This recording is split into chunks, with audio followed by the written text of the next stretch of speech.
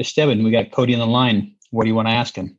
What advice would you give to newbies in regard to keeping emotions in check when analyzing a deal? So Esteban, I would tell you three things. Number one, education. Number two, repetition. And number three, analyzing larger deals for practice. The more that you continue to educate yourself, the better and more confident you're going to feel about your underwriting practices or analysis. And the next thing I would tell you is repetition. And this is key. So in learning a market in particular, or learning how deals are operated, the more that you do, the more that you learn.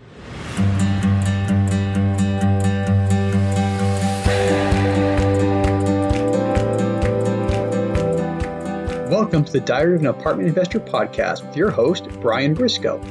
In this podcast, we bring some of the top professionals in the apartment investing field to discuss various aspects of the apartment investing journey with the sole purpose of educating listeners to make wise investment decisions.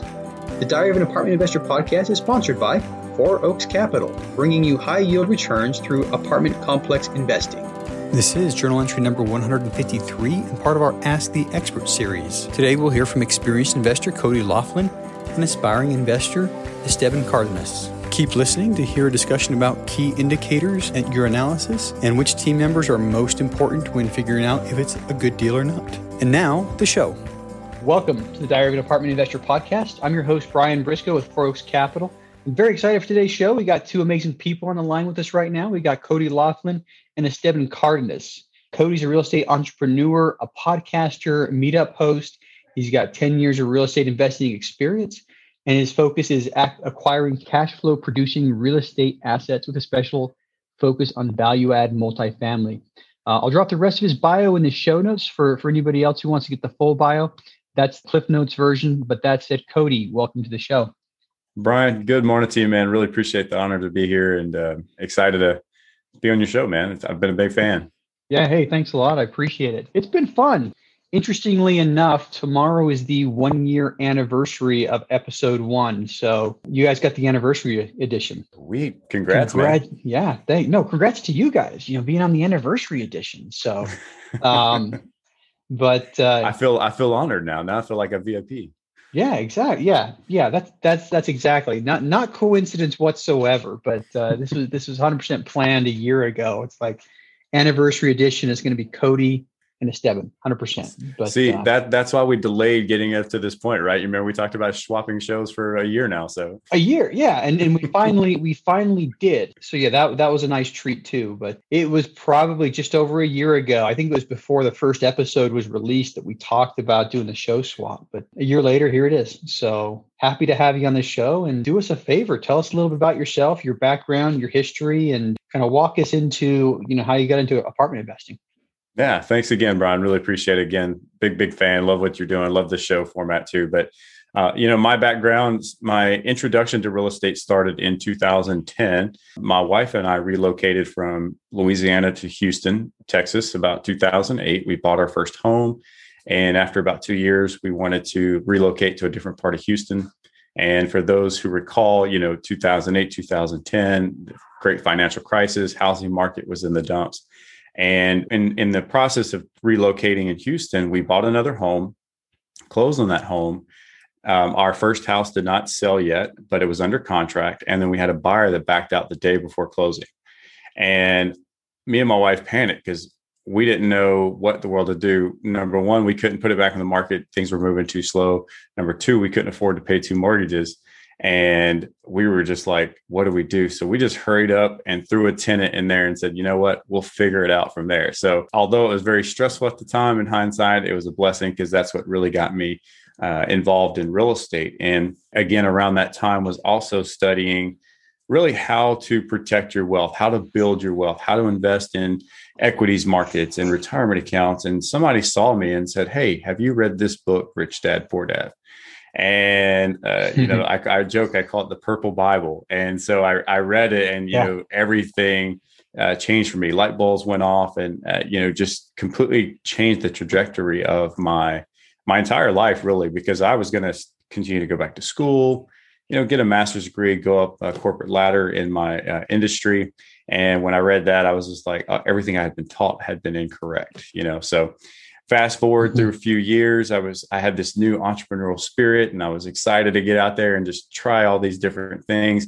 And unfortunately, I took some detours from real estate, and I tried some non-real estate related ventures that I learned a lot of expensive lessons from. But again, all great seminars, as Rod Khleif would like to call them, and got recommitted back to real estate several years back. I started out in single family again.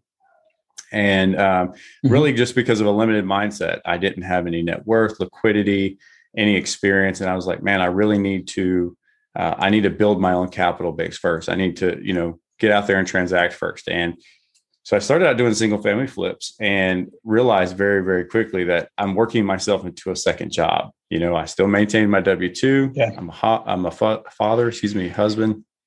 And here it is after work, I'm going to these flip houses and I'm dealing with the contractors. I'm running to the store every weekend. And I was like, this was not what I thought this was going to be. And, finally, a couple of years back, I had this epiphany moment and with one of my kids and realized, I'm in real estate to take control back of my time. I really want to be able to control that aspect of my life, but I can't. What I was doing. And that was the big moment that led me into transitioning into multifamily and realizing that I need to scale much faster in order for me to be able to get to a scale where I can, again, take that control back of my time. And so that's kind of how I got into multifamily real estate and became active investor in 2019. Trying to learn how to become an active investor. And through that, started passively investing, networking, following a lot of the industry leaders. And here we are today. We're co-GPs in 240 units in a deal here in Houston. Again, I'm a passive investor in an opportunity in Phoenix and, got a lot of other great things happening. So, yeah. So you became, I think what a lot of people call an accidental landlord. There's a lot of stories start out like that. I did the deliberate landlord, and it was also a seminar. It was one of those things where, we held a property for 10 years. It never cash flowed, but it was Southern California. And so it appreciated, and it ended up being a nice little thing. But yeah, so accidental landlord, Purple Bible, which I think is probably the most common book that comes up on this podcast, is that Rich Dad Poor Dad. And then you get into flipping and then use another Robert Kiyosaki term.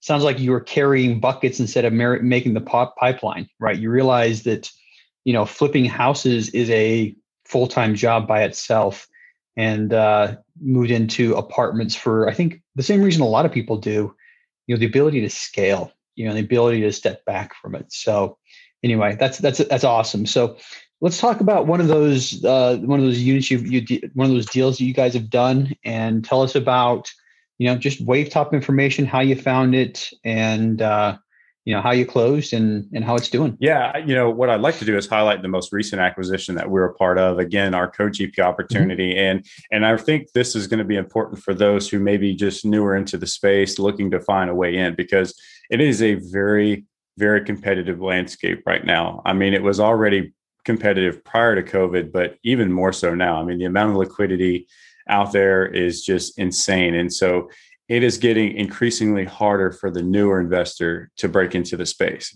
So, and we're part of that. We consider ourselves a part of that. Again, we've been in the active side since 2019. We have been building broker relations, sourcing deals, underwriting, making offers, but we just weren't coming close on anything. And then COVID hits, everybody took a big pause. And then when things ramped back up, again, all of a sudden you went from one of 10 to 12 offers to one of 30, and so, in the midst of the 2 years that we have been active, we've also been building a pretty large investor database, building a lot of great relationships. And so what we realize is, listen, we need to get our investor database engaged, right? We need to give them something to be excited about, something that they could be proud to work with us on. And so in the midst of us looking for opportunities, we said, hey, why don't we go and work with some of the operators that are in our markets that we know that have track records, that have experience, that may be getting opportunities that we're not getting exposed to, right? And that's kind of what led us into this 240 unit deal. We had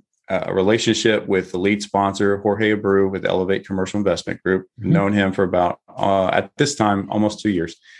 and moving with a tremendous amount of momentum. At the time that we approached him earlier this year, he had, 600 units under contract, and he had a 1,200 unit portfolio here in Houston, where we're based out of.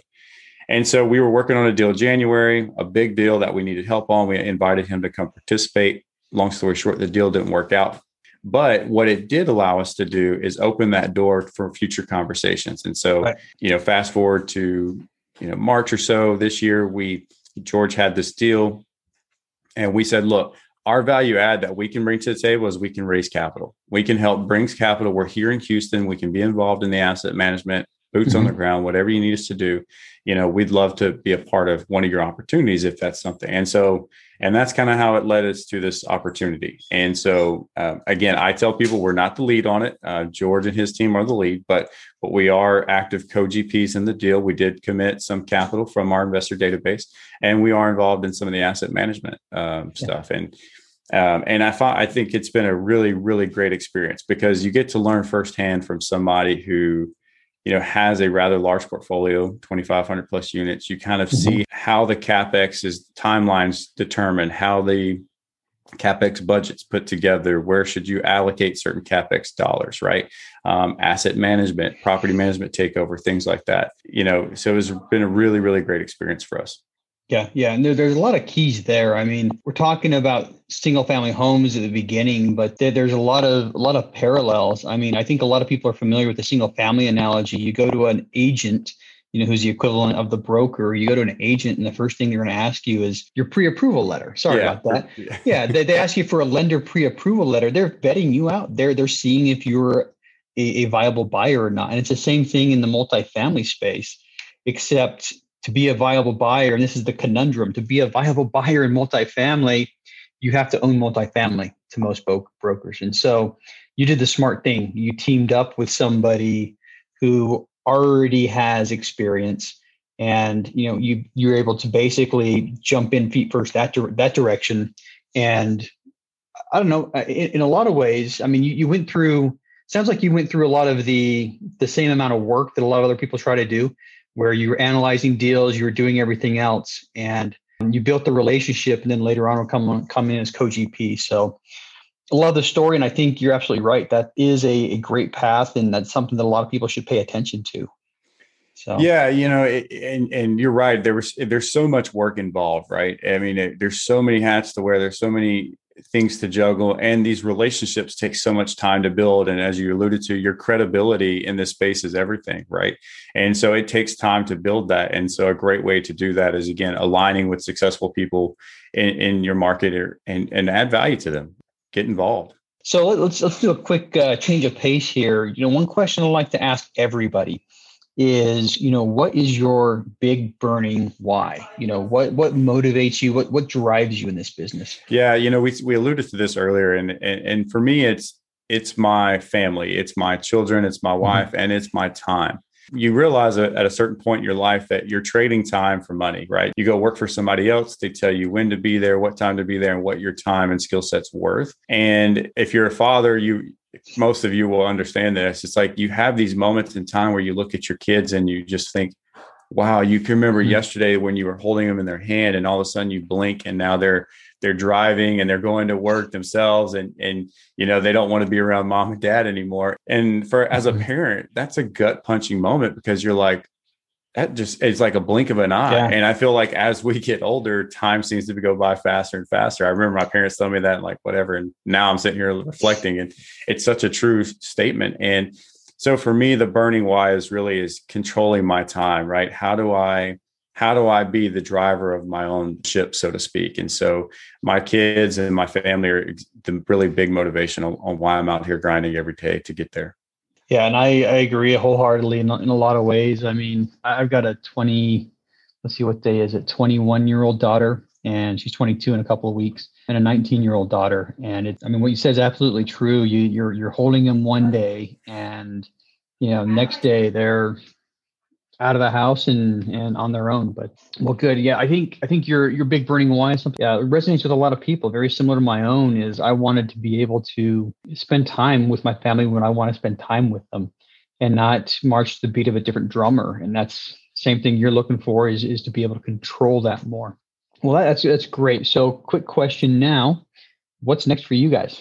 We're still looking to add assets to our portfolio this year. We've gotten pretty close these past couple of months. We've landed in 3 best in finals. And so we're still submitting offers, still evaluating opportunities, still building relationships, which you should never stop doing in this business, right? And so we're always networking, engaging with other industry leaders and professionals, and just trying to find our way into other opportunities, whether it be our own or partnering with other people that could use some value add as well. So for us, by the end goal for the year, we're hoping to add another $20 million of assets to our portfolio. Fingers crossed that will come true, and just keep grinding away.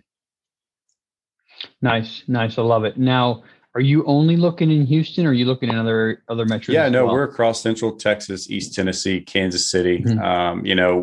I think we love being in primary markets. We love, even though it's extremely difficult to break in, I love that the fundamentals that come along with primary markets, but there are some great opportunities in some secondary markets around some of these MSAs. So we do believe in diversifying, especially we did isolate ourselves just to 1 or 2 markets in the beginning, but once we just became so well ingrained in those markets and really built our footprint, we felt comfortable with diversifying and going outside and just modeling the same thing. So.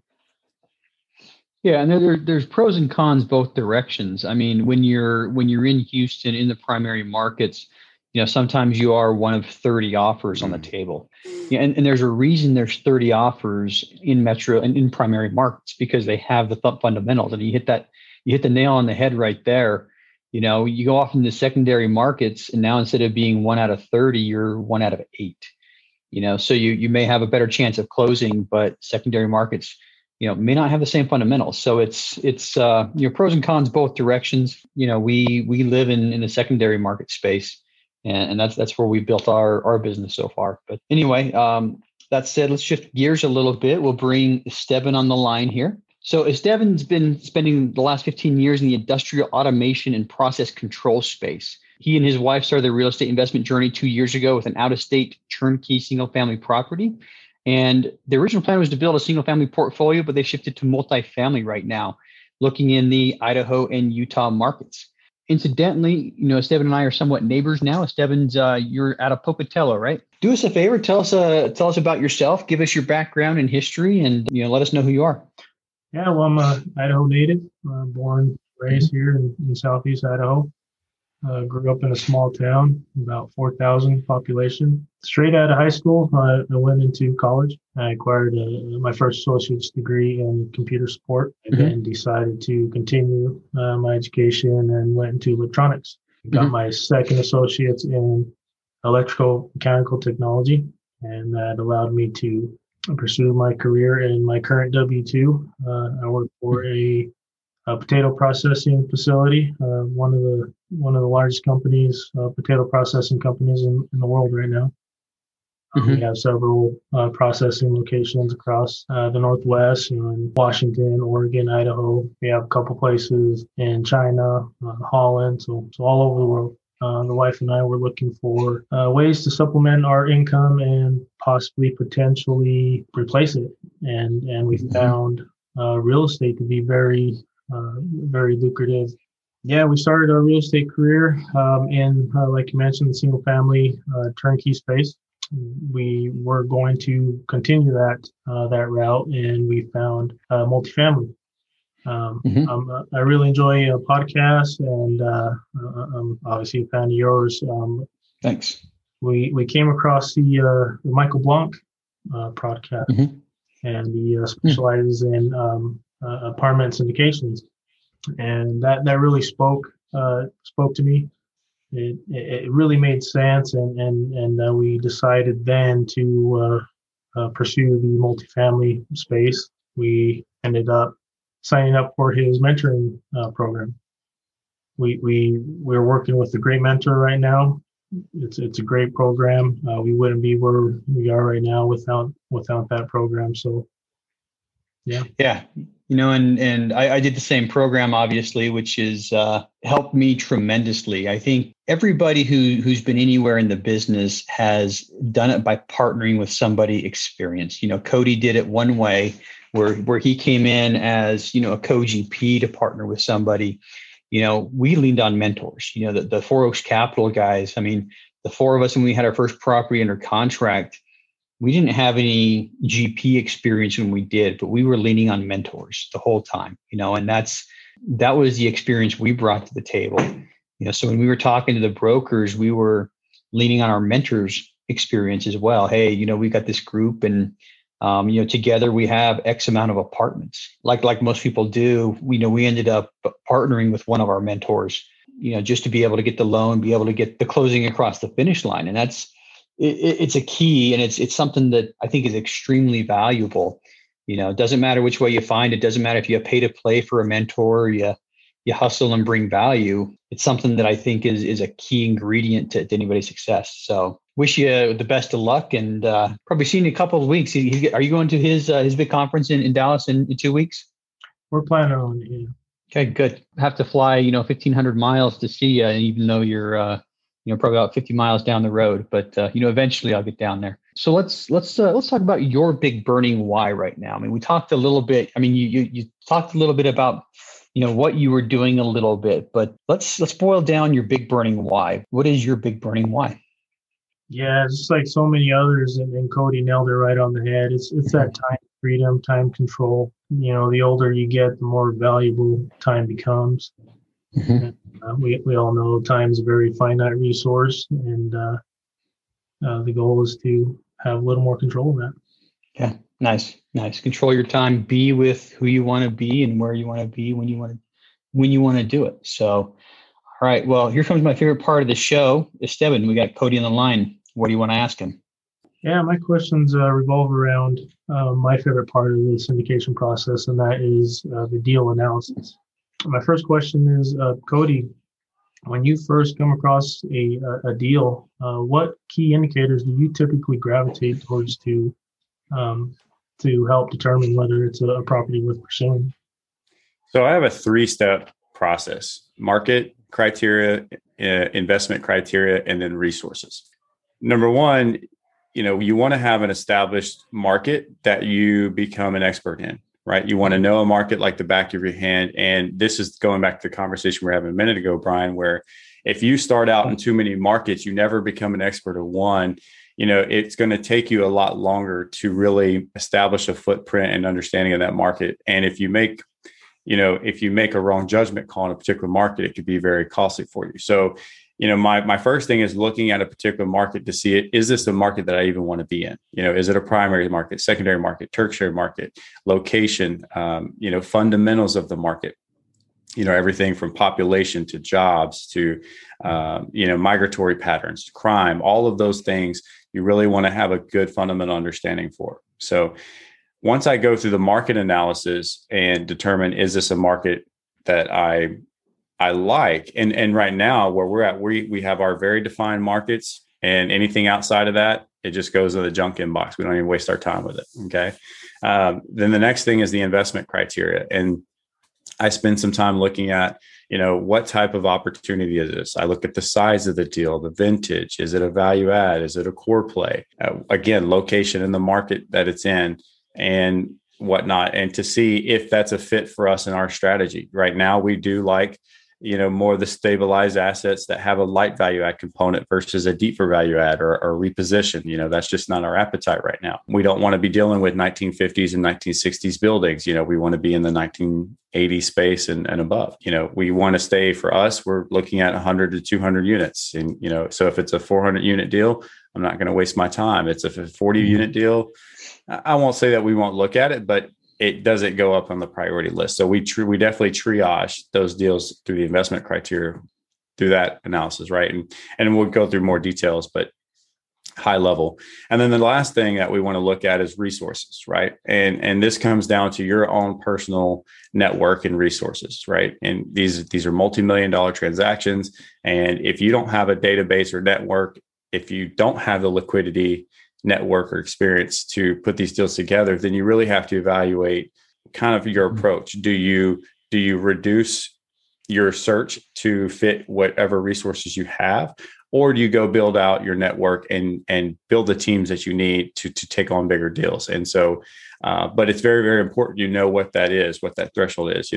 If you're not in a position to take down a $20 million deal, again, your credibility is everything. So you don't want to be out there wasting brokers' time and trying to analyze deals, and then you get to a point where they realize that you're not a closer, right? So really looking at your own resources and figuring out what you have and what's your capacity. And the beautiful thing about that is if you do want to go bigger, go build your network around it. Go find the people around you that can help you do it. But you really want to have that defined as far as what is your capacity to close. So that's kind of the high level funnel that we go through in looking at a deal. So, we have deals that hit our inbox all the time, like everybody else. And, I would argue that probably half of them end up in the junk folder, just going through that very simple analysis. Yeah. Yeah. I love the triage you guys do. I mean, markets are huge. I think if you buy in the right market in the right time, I'm going to tread lightly on this one. It's almost hard to screw it up. Is kind of how I'd say, if the market's going the right direction, it's almost hard to screw up. So if you pick the markets right, you've got 50% of the deal already. And so Cody, I appreciate you saying that. That's half the battle. You pick the markets that you like based on the market fundamentals, but good solid 3-step process there. I like it. Yeah. So my next question is, revolves around your team. We always hear in real estate investing, it's always a team sport. What team members do you typically reach out to first off to help gather the information you need to properly analyze your deal? Yeah. So as far as my internal team, I have 2 great partners. I've got my partner, Brian Alfaro, John Beatty at Blue Oak. And, collectively, again, we distribute the responsibilities amongst us, right? And so that's a very, very big help because while I may be focusing on one aspect of the business, I know that John and Brian are tackling other aspects of the business. So things are always being worked on, improved on, and whatnot. So I think when you talk about building your team, build those partners who you really want to build a long-term existing relationship and work with over time. It's an absolute must in this space, I feel like. But then when it comes to the actual team around you itself, I would definitely encourage people to build relationships with industry professionals in the particular markets you're focused in, right? Whether that be lenders, property managers, title companies. I mean, there's a laundry list of team members you need. But I think in the immediate, especially when it comes to deal analysis, I would really put an emphasis on building relationships with a good property management team that has experience in your target markets, that are focused on the same type of opportunities that you're looking at, and that have a good reputation in the market. And one easy exercise to do is when you're in a market, ask for referrals. Hey, who do you recommend for property management? And when you start hearing the same few names pop up, then that, this is somebody that's reputable and well-respected. And by the way, you want somebody that has that reputation because you're going to need it for the lender side. They're going to be looking at those things as well, right?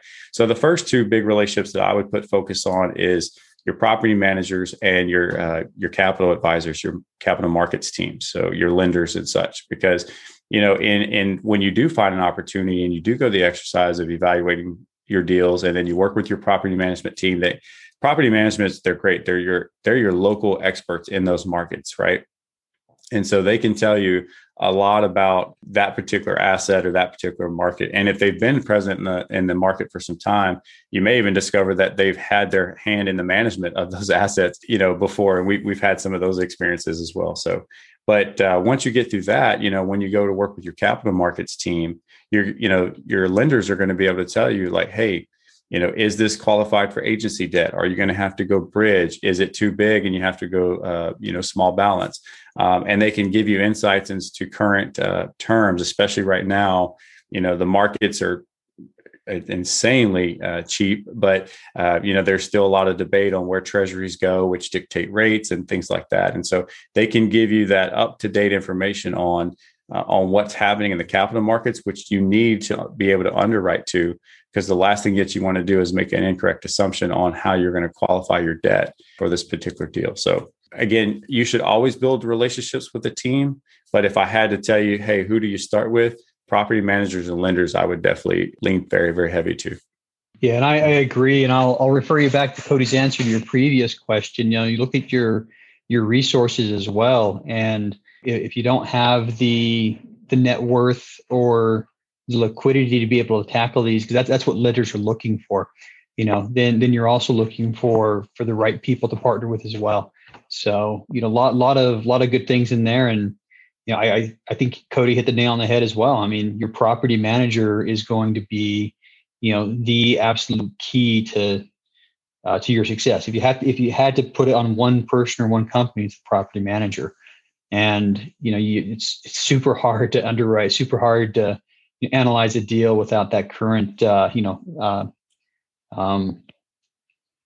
somebody who can advise you on debt, the capital advisor as well.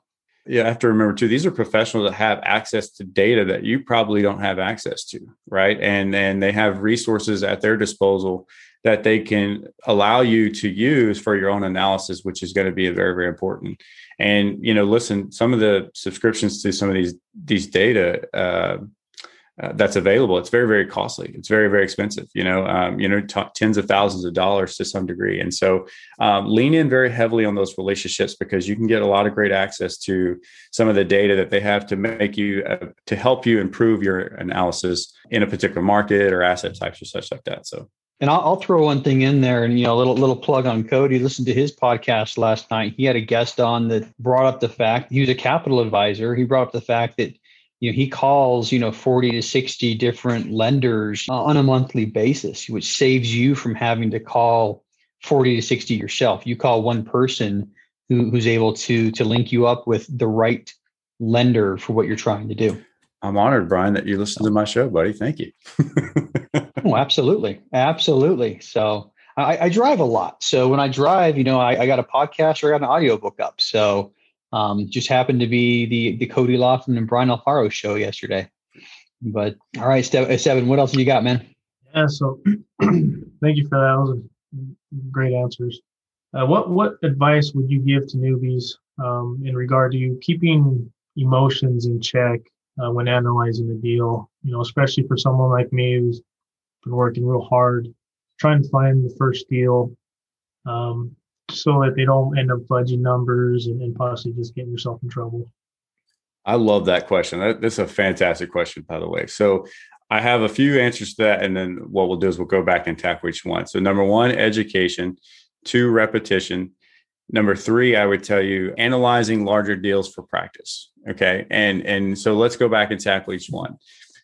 The more that you continue to educate yourself, the better and more confident you're going to feel about your underwriting practices or analysis, right? I mean, the more that we become educated, obviously it's going to give us, it's going to open our horizons. It's going to give us more of that confidence to go out there and make great sound decisions or judgments, right?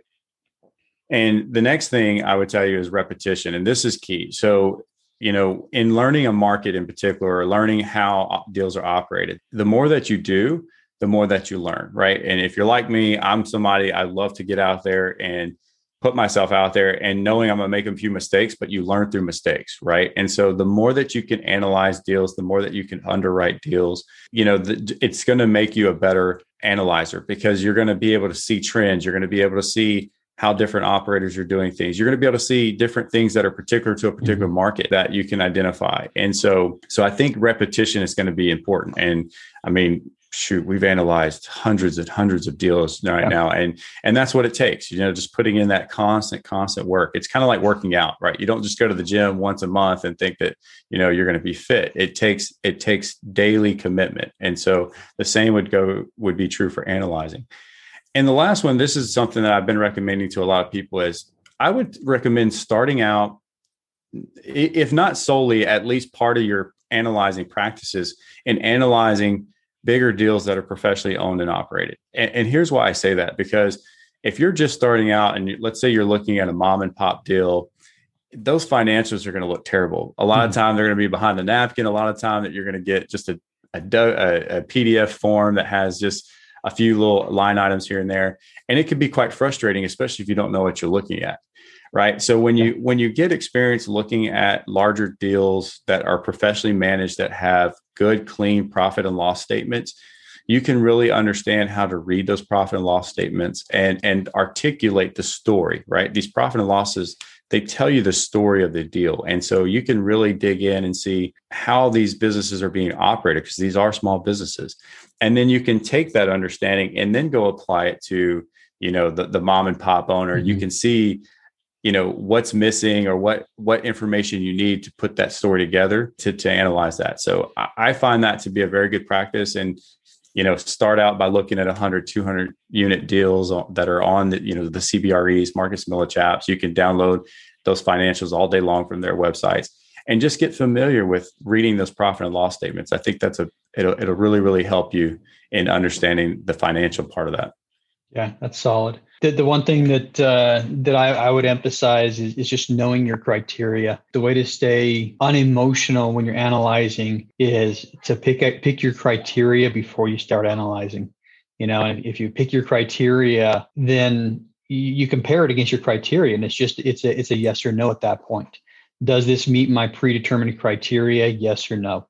If you don't have that predetermined criteria, every single one comes in. It's like, man, I really want this. And I think you're a little more in danger of making the emotional decision that could be a lesson learned or could be a seminar.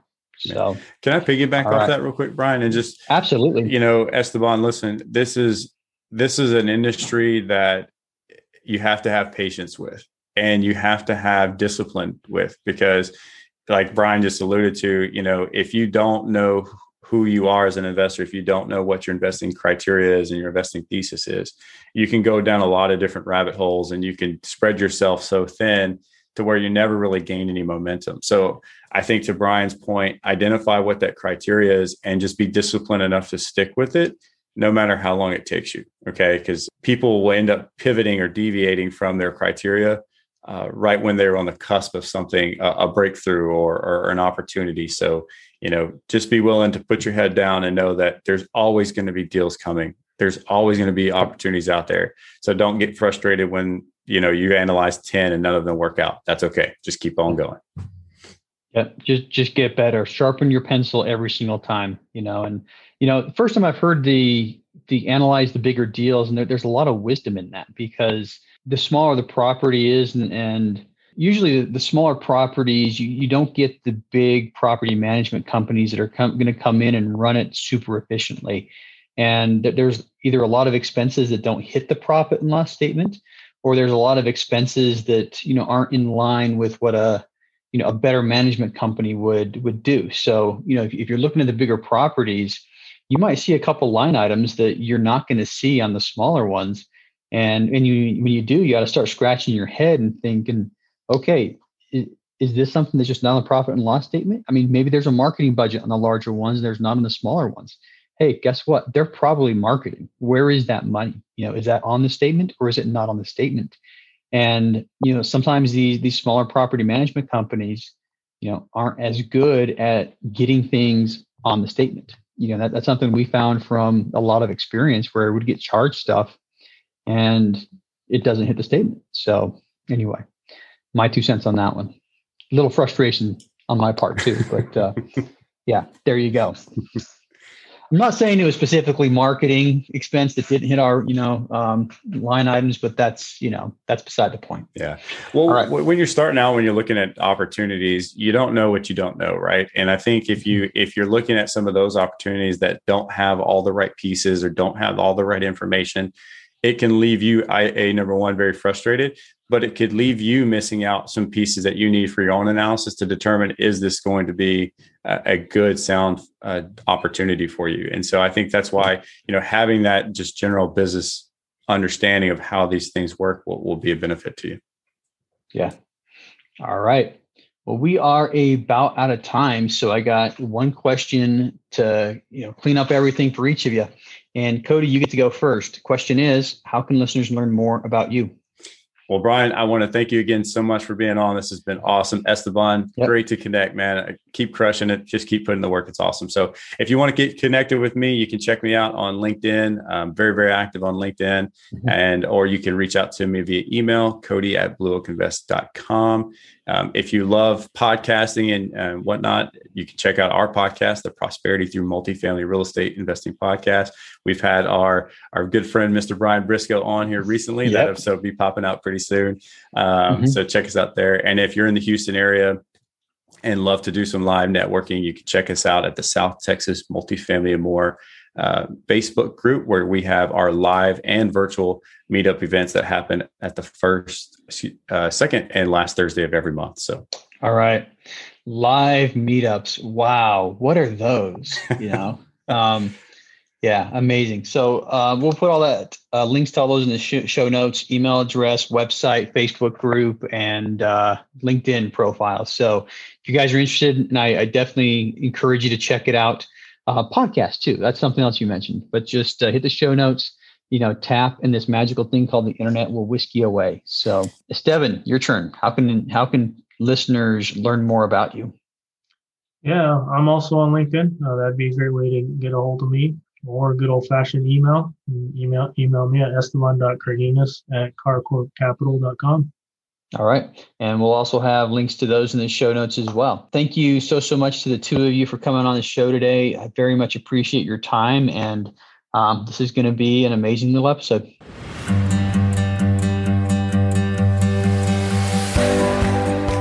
Thank you for listening to the Diary of an Apartment Investor podcast today, brought to you by Four Oaks Capital. If you'd like to know more about how to invest in apartment buildings or want to be a guest in our show, visit our website at fouroakscapital.com/podcast or email us directly. If you're still listening, you obviously like the show, so pull out your phone, tap subscribe, and leave us a 5-star rating on your favorite podcast app. And we'll see you again next week.